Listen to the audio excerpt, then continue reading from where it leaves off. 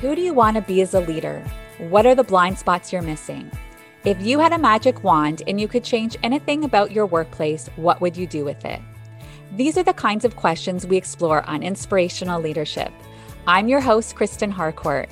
I'm a keynote speaker, emotional intelligence coach, and leadership trainer who partners with executives and emerging leaders who want to achieve extraordinary results for themselves and their organizations. You're in the right place if you're ready to cultivate the self-awareness to be the leader you were born to be. Let's go on this journey together.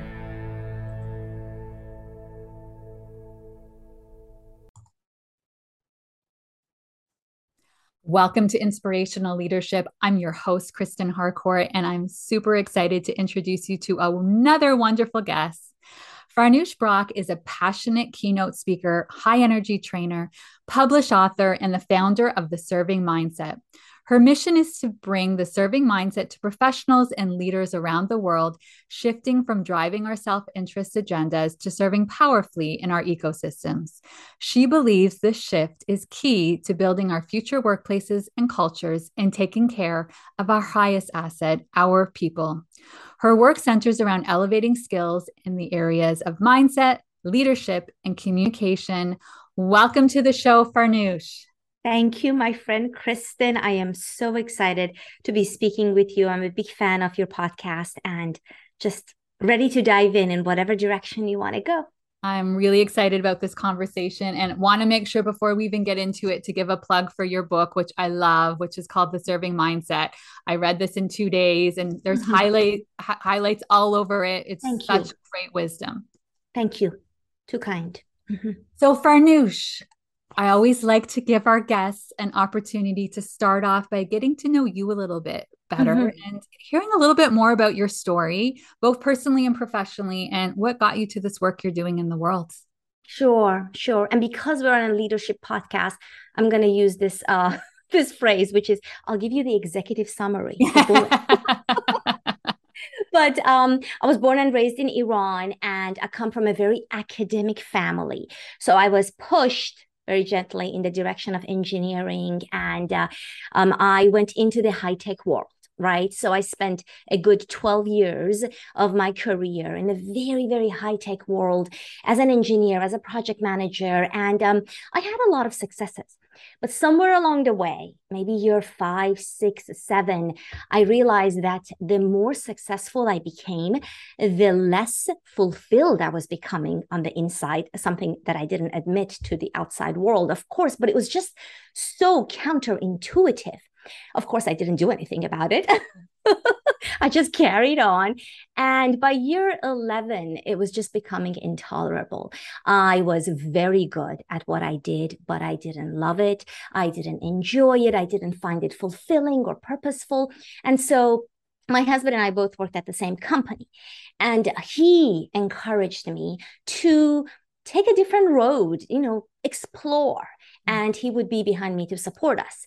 And I didn't know that would be the turning point of my life. The best decision I have made. Well, the second best, marrying him was the first. I need to put that in there.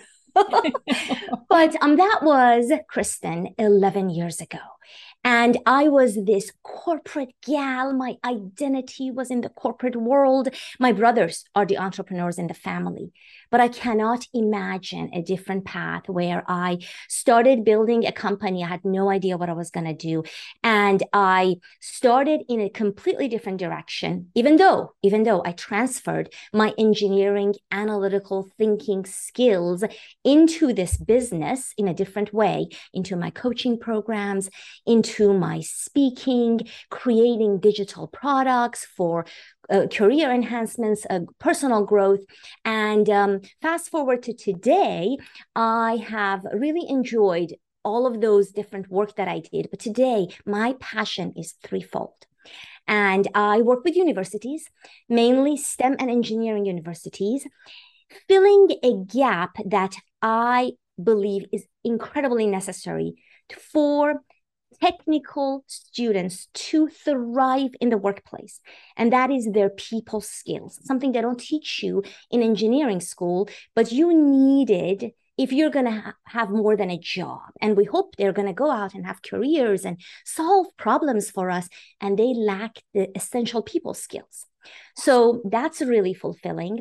I also do work for organizations around leadership and mindset and communication. And I'm really excited about the time we are in, because as challenging as it is, I feel there is such opportunity for organizations to take a look at what they're doing well and celebrate that, blah, blah, but also be really honest with what they could do better at the leadership level and be open to a new way, a new workplace, a new culture that can meet the demands of what we are hoping to meet, keeping wellness and health and all of those important things in mind. And I'm passionate about giving keynotes around this and, just bringing this message to places where they are open to elevating their communication and leadership game. And we all are. I'm constantly improving. And it's just really exciting to do every bit of this work. So thank you for letting me share. And you take it.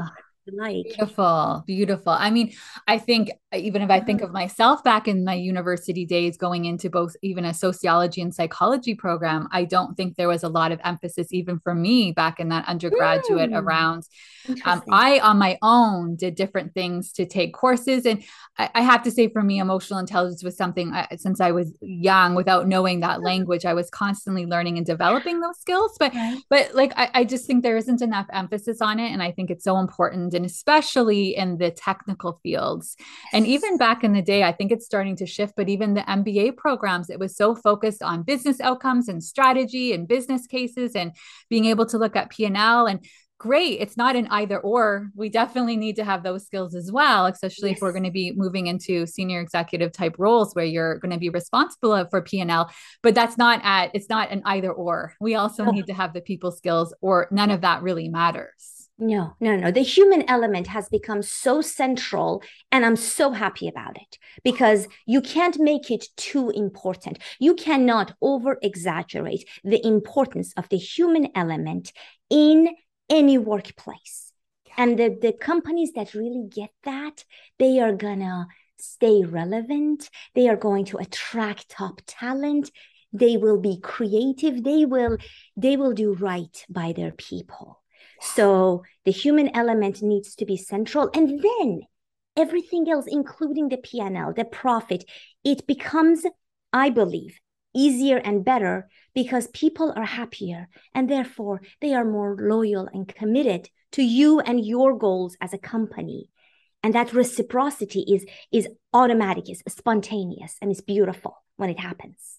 Yeah, I 100% agree with you. And I think that's and the beauty is when you have this transformation in a workplace, this is actually also transforming our communities, it's transforming our families, it's transforming the world, because we're whole people. So as the individuals transform and workplaces create these kinds of environments, and as the leaders get the training and development in order to be able to build these skills, it's not like they're just staying in this compartmentalized in a workplace. They're now going out and impacting all of those other conversations and connections that take place. Yes.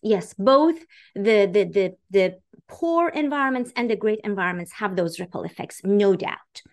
And I'm so glad you mentioned that, because yes, everyone gets affected, but we do need to start, I believe, at the leadership level.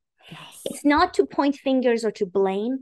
I feel like there can be a lot more ownership and direction and role modeling at that level.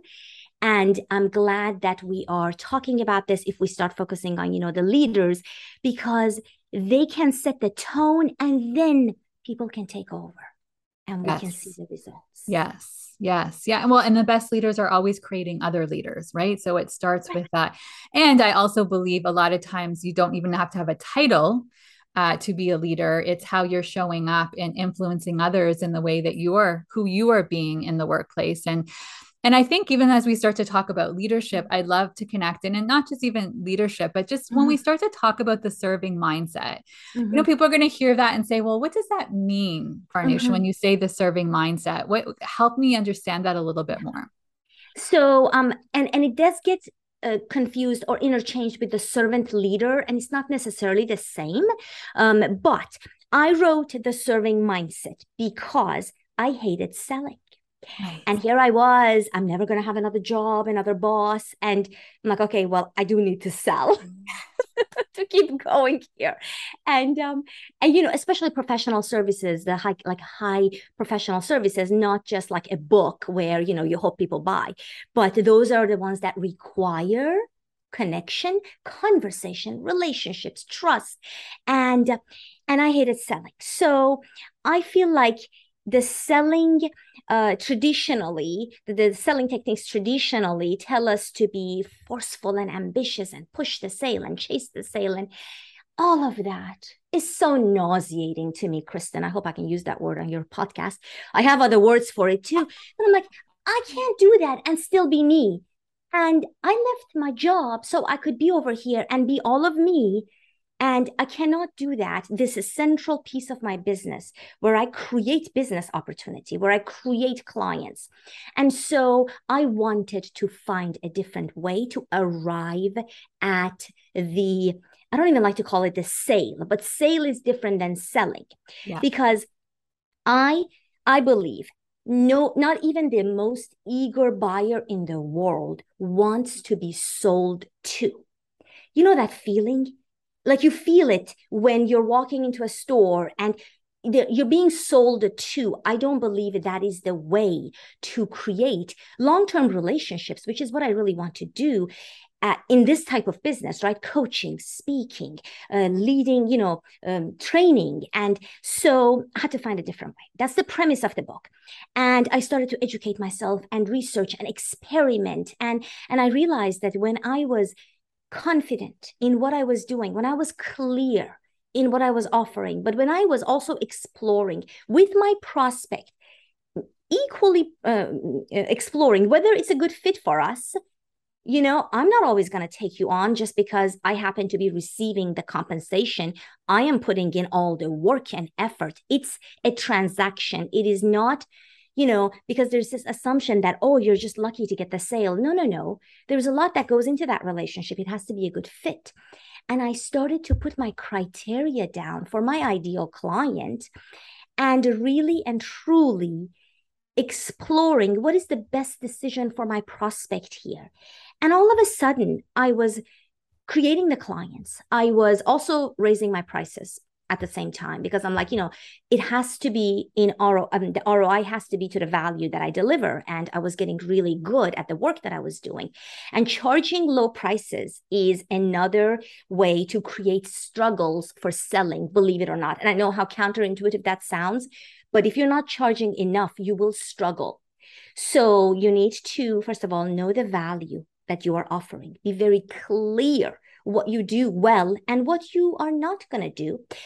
Be exploring this ideal fit for the two parties involved, and not just on the surface, but truly being able to turn someone away and maybe referring them to others because they're not going to be a good fit for you and you are not going to be the best fit for them. And that is the real test. And that was, to me, the serving mindset. Mm-hmm. And this expansive way of thinking, not like, oh my God, coming from a place of scarcity, I have to get to this client because maybe there's no one else knocking on my door. That's okay if they're not. And so you really have to think differently about the whole picture. And I started to imagine how many companies are out there that could potentially become my ideal client. Countless. Because I was also doing international work. How many ideal clients could I create? So that helped me think, okay, it has to be the ideal person that I'm seeking, and I have to be a right fit. So the serving mindset was this foundation that I started creating, these criteria. There has to be a good fit. It has to benefit both parties. I have to be able to articulate these benefits, not just say, oh my gosh, I think we're a good fit. No. Here is 5 reasons I believe you would be an ideal fit for me. Here is 3 ideal outcomes I can create for you that is aligned to what you said to me. Here's my style, my approach, my energy. Do you like it? Does it resonate? I'm not everyone's cup of tea. And that is fantastic. Because when I find the right energy, then we can do magic together. And so, as you work on your own clarity, which is so key, and your confidence starts to elevate, you start to speak differently to your work. The desperation goes away. By the way, that is so unattractive. And people can sense that. The pushing the prospect to a direction. No, no, no. You slow down, you take your time. And all of that I put into a system and methodology. And I live and walk by that every day. This is how I have created my successes, and I have had the opportunity to teach that. So, and I believe that is what we need also in the workplace. The leaders, they are not selling maybe a product to their employees, but they're selling ideas, initiatives, a direction. And if they can apply the serving mindset and they keep the highest interest of those employees at heart, for real, sincerely, people can feel that, and they will listen and they will lean in and they will be more open to something they might not have been open to if they felt it was being shoved down to them, which it often is, under the pretense of, we do this for your own good. So it's a shift. Yeah. Yeah. So let me pause here and see whether. Yeah. I mean, and that's what I was feeling as I was reading it too, how this can be applied in so many different ways, that it doesn't have to just be an entrepreneur who's looking for people in their business, how this can also be, I mean, I remember there was a book too that was written once that was, To Sell is Human. I'm trying to remember who wrote that. And was it Daniel Pink?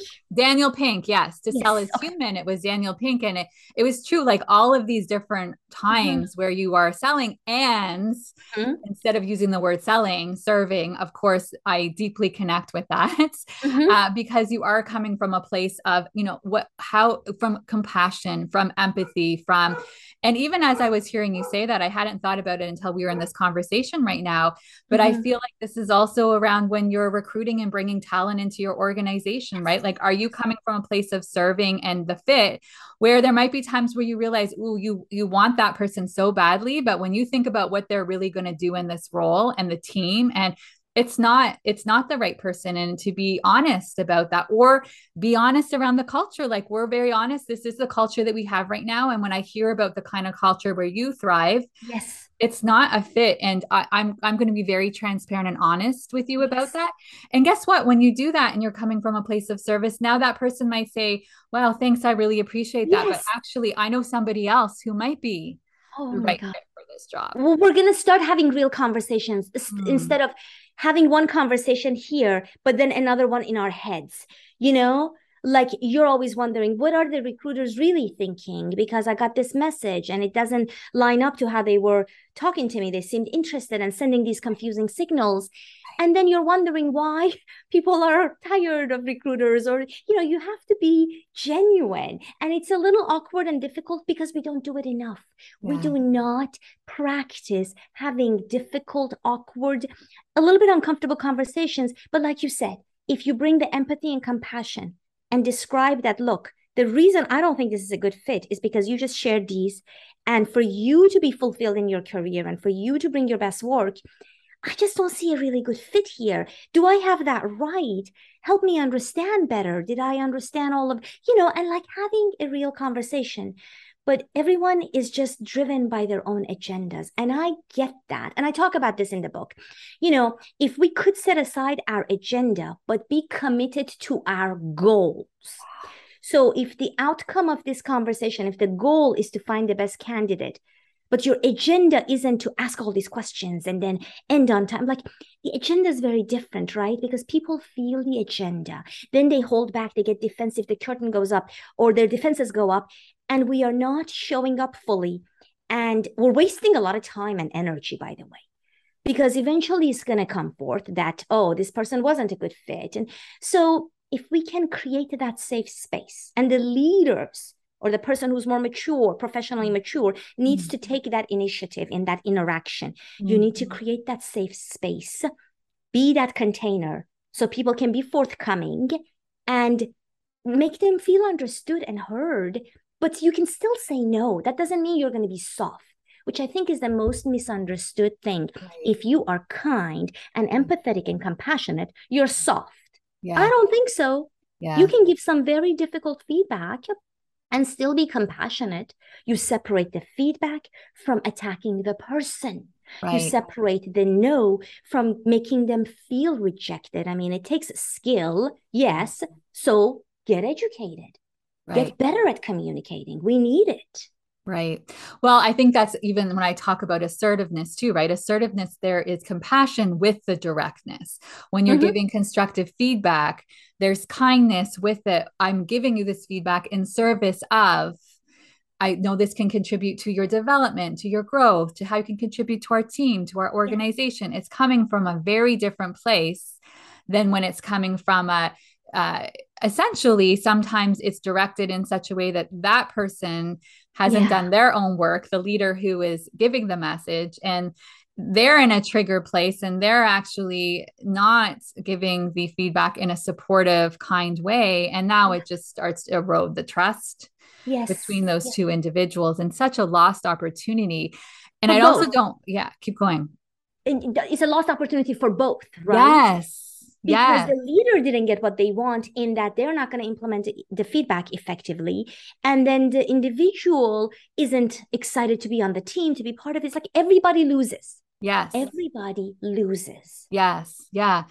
And what I was going to say, because I think this is actually quite connected, Mhm. it was so resonating with when you were talking about how we want to have objectives. So you were talking about it in the book from the perspective of you're a business owner and you're having a conversation with someone Mhm. and looking for the objections. And I love the way that you positioned this because it felt like such a perspective shift that if Oh, someone hasn't given you any objections, then you know there are objections that they just are not being communicated. And then to name it and say in a very kind way, right? I love the way you worded it, even, do you have any questions or concerns? And then they say yeah. no. And then you said another coming back again. I'm curious when I hear you say that because my experience has been, there's a lot we're talking about here and it's a big commitment you're making. Oh, People always have some additional questions. So, can we talk about this again? And then, asking several. And then even when they give the objection, then say, what else? What what else? else? What Yeah. else? How Yeah. connected is that to also what you're doing in leadership, right? There's a change strategy, or there's a Mhm. project, or there's something you're working on. And if that leader, and I always talk about, and I know Mhm. you reference Michael as well, and the coaching habit is like Yes. you're asking question and another question. What else? What else? Yes. What else? Yes. Empty. And Empty. Yep. so now I look forward to, like, not only do I look forward to objections, I also look forward to even making sure if they haven't been asked, Yes. Elicit look them. for them. Elicit them because Yes. maybe we didn't create enough pauses, enough of a safe space, make it really okay to ask. There's no wrong questions. And there's some people who are more outspoken and forthcoming and they can't wait. There's others where they're shy and they could be very much the decision makers in the company, like, but they are very much, reserved. And for you to really make it comfortable for them, you might have to work a little harder. And the theme here is to slow down. Mm-hmm. But our tendency, Kristen, is to what? When it comes to this part, everybody wants to wrap up and, okay, just let me know. And I hope whatever to hear from you. And then you're like ending the call. At the moment, you need to slow down and help them really pause and really reflect and really be just stand in that moment and be with them. And whether they want to say yes or no, welcome it. Welcome it. Because rushing, I have made this mistake so many times because I'm, a little impatient. And you rush in the moment you need to slow down and you waste a lot of time because then you don't know how to follow up. It's awkward. Like you need to just slow down. Just if you did nothing else after this call, slow down at the end of your prospecting conversations and elicit, invite, receive, be open. Just see Mm-hmm. what happens. If nothing happens after a few times, don't just do it once. Then try to tweak something else. But I don't think rushing has served me ever in life, in yoga, in anything, in driving, just Oh, in the no. crucial moments, right? Because magic can happen there. People decide, you know? So slowing down. I actually have a line where I say slow down to speed up, Yes, yes, essentially, right? And several essentially. it's that essentialism. It's when you do that, when you Mm-hmm. slow down, you can also, there's so much more data to see as you slow down too, right? You can pay attention to what's going on with that person, what's happening with me, what's my intuition telling me, Mm-hmm. what am I not hearing? There's so much to be, and we live in this current culture that can be so, especially North American. I think other parts of the world can actually teach us a bit more about slowing down. Possibly, Is that yes. there is this Mm-hmm. optimizing and productivity, and we need to, and it actually has the opposites effect, Mm-hmm. because when you actually slow down and you are listening, like really actively listening and hearing, and make Mm-hmm. that person feel heard, seen, understood, cared for, recognized, For what it sure. does to that relationship, and then also what it does in terms of honesty and Mm-hmm. trust and And vulnerability confidence. and confidence. it it makes you look, and hopefully you feel that way too, extremely confident when you can slow down in that moment when you are tempted to rush. You can apply this to your speaking. The speaker who pauses, she or he, they have everyone's attention because you're like, oh my God, silence. And if they can just stand in that moment that's uncomfortable, just use that and let everyone breathe. I mean, that's so hard to do and so powerful. So, Yes, mhm, silence is magic. yeah. Um, when we start to talk about those three pillars of Mhm, the mindset, leadership, and communication, mhm. tell me more about that in terms of the workplace and people really optimizing that. What would you like to see more of in workplaces? What would I see more, like to see more of in the workplaces? Gosh, I mean, so much. Do I just get one? Just one pick, one You're wish? allowed more than one, multiple, of course, Farnoosh. Gosh, I mean, I feel like just the human element. So let's bring the human element and let's just take a look at what we are doing with the humans. And I feel like if we just bring the slowing down element in here and have the leaders slow down and just take stock of how they are doing and how they are thinking. So that's the mindset piece. How am I thinking about my people? Do I trust them? No, no, no. I have to have them in the office so I can see what they're doing. And so that's micromanagement. And by the way, the intention with micromanagement is good because you want to get the work done and everybody be productive and everybody be successful. But that's not what people feel. They feel not trusted and everybody loses again. So if you have the micromanagement tendency, it's a blind spot, but it's still a problem. Or you're thinking about how people want to take advantage of the workplace, or they are lazy, or they want to work from home because they want to play with their dogs. Like, and these are thoughts that we don't want to admit. But if you are thinking that about your people, then you need to really ask yourself why. Because if you hired these beautiful people and they're still with you, then can we trust them to do their work, to bring forth their concerns, to feel safe, to bring forth their concerns? If you can just create a safe container for them to tell you their concerns without you ever promising to solve their problems. So I'm just asking for them to have the space to bring their concerns. That can solve so many problems. That can bring the problems to the surface and we just talk about it. You know, this person doesn't participate as much. This meeting is too late. This activity doesn't align to whatever. I mean, let them just tell you their concerns. It is better to know. I use this line in all my keynotes. It is better to know. And then you can decide what, if anything, to do with that information. Yeah. Let them tell you in a safe space their real concerns, because that's when they can unload and they feel heard and understood. First of all, sometimes that concern goes away, by the way. I have seen this. They talk about it and you haven't offered a solution. And they're like, you know what? I'm going to go talk to this person. Thanks for listening, John. Thanks for Right. listening, Janet. You've done nothing, but you've also done everything. Yes. So that creating that safe space, which is all mindset. How do I think about my people? And so the deep trust alone, without changing systems and strategies and hybrid environment, like just that, how people feel at the end of the day about you is a large part of your success, I believe. And a key indicator as to whether your company, in my humble opinion, will remain relevant in the future or will just disappear. Because these are important things. And the Great Resignation has shifted the power, the two sides of the system, if you will, the employees and employers, for better, I believe. And so the smart employers will listen and watch and adapt and move in that direction, lean into their people. So I don't feel like they have to solve problems. I feel like they just need to be open to listen and to create that space, both for good feedback, things that are working, and the concerns and frustrations. That is my number one wish.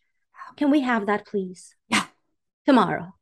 I know. I mean, and it's so interesting because there can be, and it comes from a lot of times a very good place where people want to rush to solution, rush to fixing, but sometimes all they want to know is that leader cares and wants to hear what they have to say. It can be huge.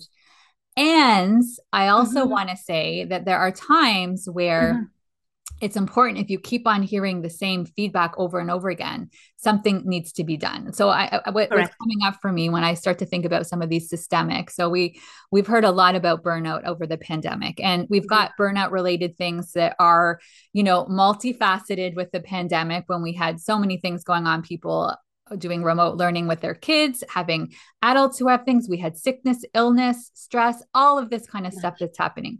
But I also have seen that it's not related to the pandemic are organizations where people are drowning. The feedback is given that a lot of people are drowning, yet they're not doing, so they're the people are under-resourced. And something isn't being done to change. Like it's being okay, we hear you, but nothing is being done about it, and that's not cool either. We have to, when we have the humans consistently giving feedback, we have to also recognize they are humans, not robots. When they're at their capacity, now it's time, something needs to be done, whether that's hiring another person, whether that's giving some headcount from another department, whatever that may look like. Yeah. And can we dare say that maybe the business goals need to be revisited? Simon Sinek, we both love him, right? Simon, Brené Brown, Adam Grant, all of those guys. But Simon talks about how, and he's right, a lot of these business goals are random. People get into a room and say, we should open 100 more stores next year. And then you get to it and you realize, well, that was a stupid goal, but nobody wants to admit that. So when you talk about the burnout and all the lack of resources and budget, and on top of that, more people are quitting, so even more, need for resources and budget, what if we just revisit the original goal that's making us run at this speed and see whether we can slow down without dying and killing the company? And of course you can. I mean, I'm exaggerating for effect. Of course you can slow down, but that means that you have to swallow your ego as a leader and say, oh, our goals were aggressive and things are different now and we are adjusting and here are the new goals. That's it. Like, I mean, what is wrong with doing that? We do that in our businesses all the time. Absolutely. Absolutely. So I think, it's not always, okay, this project is like, the deadline is not set in stone. So instead of like killing yourself to hire people or make the people work harder, then maybe just move the deadline. Of course, you have to see to it. If you have made commitments, you have to make sure you take care of everyone involved, all of that. But revisiting the business goals, which is such a radical idea, is simply logical, given that things are just different now, circumstances, the climate, the economy, the world. So, and not feeling so bad about it. I think that could even, it could really, change the way people respond to the new commitment and be recommitted and energized. Yeah. I think it would say a lot to that organization as well, to have that person come back and say, we recognize that we had some aggressive goals and that you are all, the team is struggling because of them, and we will revisit and adjust accordingly because we value you. We value you. We care about you. I mean, how powerful is that? Yeah. And Right. I also think, can I just add this? I also think it's not just the human element here, it is business savvy, because what you're doing is you're making your business more sustainable and scalable. Exactly. You're not just being nice to your people. No, you're actually being smart and savvy as a business owner, because I think like a business owner. I'm all, Mm-hmm. profit, yes, please. Mm-hmm. Growth, yes, please. Mm-hmm. So I think that's also a business smart decision. But yes, people, the humans are at the center of it, but there's other benefits too. I think everybody Huge, wins. huge. Like, exactly. We're not saying I understand you're running businesses, not like, well, who cares about profit anymore? Not Right? at all. We're not saying that. That's not the message. And Farnoosh and I, we like to grow our businesses in service of and being able to do whatever we Absolutely. decide to do and give back and whatever that may be Yes. with our finances. So that's not at all what we're saying here. But it's I think the word, Yes. and I talk about this all the time in terms of the Mhm. work that I do with organizations, which is around sustainability. And it's Mhm. not sustainable because guess what's going to happen? Those people who you are working to the bone, they are going to go off on short-term disability or long-term disability or have mental well-being challenges, or they're even there and they're not even able to work at their capacity. Because so even in terms of if we want to talk productivity and event and actually achieving those business And goals, quality of work, quality, exactly, quality excellence, of work. genius, creativity. Like, who Yes. can be creative when they are exhausted? Who? Yes. Yes. It's like it makes no sense. Yeah. So there's so many layers to this. It's the smartest thing to create the healthy environments. And I'm glad we called out the business smart element in case that wasn't obvious. Yes. So yeah. Yeah, Good stuff. yeah, absolutely. I knew this conversation was going to go by very quickly, but I want to give you an opportunity to do a couple of things. I always like to Okay. give you an opportunity to leave your final thought, but I also think it's wonderful for you as a leader. Mhm, I like vulnerability here too, because we're always growing and developing as a leader. mhm. So when you start to think about your growth opportunities or growth gaps and things like that, what shows up for you? Where you can in this moment, what are you Mm. working on in terms of your development goals? I am working on being truly, truly confident and grounded and what's the word? Um not being rattled in front of any audience, um uh any group for whom I have the privilege to bring this message. And and I feel that the more we do the work and become clear and have our reasons for the work that we do, Kristen, the more that becomes part of who we are as we show up. But I feel it's for my personal fulfillment, it's important that I'm very confident because this used to be such a struggle for such a long time. And so using my voice in a powerful, resonant, but also compassionate way to to speak and to be really to hit the right tone and frequency in such a way that I can articulate the message. I can help people. And you do that by really, really, really being good at your craft, by really standing in your power and saying the things that may not be popular, Mm-hmm. and really being true to your own authentic self, and also commanding the value that you need to get compensated for. So just raising the bar on that, because I have some scary ambitious goals as to what I'm. I mean, I want to reflect back to you that something I've always admired in you is that striving for excellence from a place of never being done growing and wanting Yes. to continue to master and having that growth mindset. I think some people are like, yeah, I'm done now. You're like, no, no, I still, No, no, there's no. another level and another level and another level, but it's always in service of, like, I always feel for you, it's from a place of Thank you. contribution, not from a, when I do this, then I'll be enough. When I get here, then I'll be I enough, used to right? be like that. I Yes. used to be like that. And I came to a point where I was so successful, in air quotes, in my career. And I was like all about me, but I was so unhappy. And it took me so long to really figure out what was going on there. So if there is no purpose, I'm not doing it.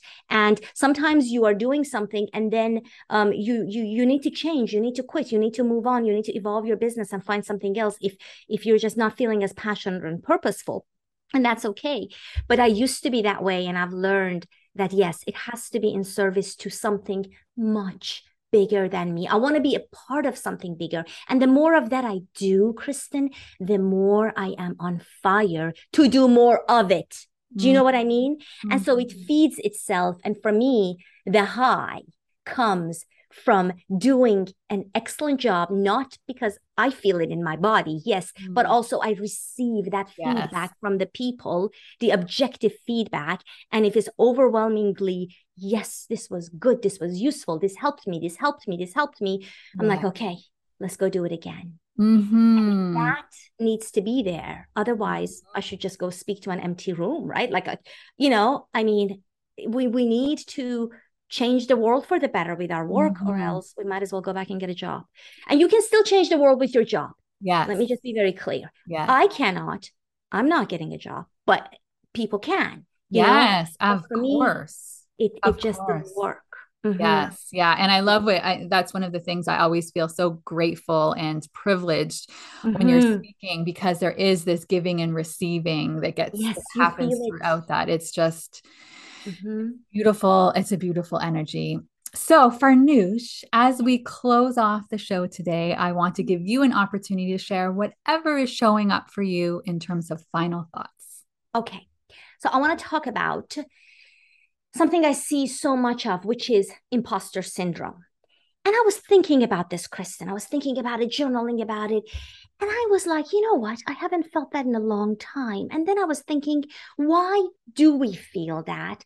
And how at some point when you are the expert, you are knowledgeable, you are fully qualified to do this work, why do we allow ourselves, even the phrase, like, why do we feel that? And how, for me, it has shifted. And I think we need to own our expertise, our right to be here, to stand here, to speak to this topic without apology, assuming you know what you're talking about, right? And really step into our powers more. And whatever you need to do, if you feel the imposter syndrome, I feel like sometimes we're just talking a lot about it. And it's just a matter of a little more preparation and more confidence and more repetition, more mindful repetitions, as my yoga teacher says, and then you're good. But we need to solve this, move on, and really step into our power, because there's so much work for us to do, so much work. And we need powerful women to step into their power, to do the work again and again and again, and be role models for others to follow. So let's go. Let's go. You know, I'm on board with that mission. Yeah. So on board with that. Thank you. Farnoosh, where can people learn more about you and the work you're doing? Thank you for having me. Thank you. Thank you. You have a great podcast here, great conversations. I am very active on LinkedIn and Farnoosh Brock. You can look me up. FarnooshBrock.com is my website. And LinkedIn is the only platform where I'm very active. So I would love to connect with you. And of course, you can email me. I respond to all my emails, unless it's a scheduling, which send it to my husband, my business partner. No, just kidding. I do respond to my emails. And, I would love to connect with you. If you heard something here that moved you, that you disagreed with, let's talk about it. Let's connect. Let's have conversations. Love it. Thank you so much for being here today. My pleasure. Thanks for having me, Kristen. And to everyone, wherever you are in the world, good morning, good afternoon, good evening. We're sending tons of love. Bye-bye. Please remember that meaningful change requires space and grace. Practice self-compassion and become the ripple. As you transform yourself, you transform your workplace and the people around you.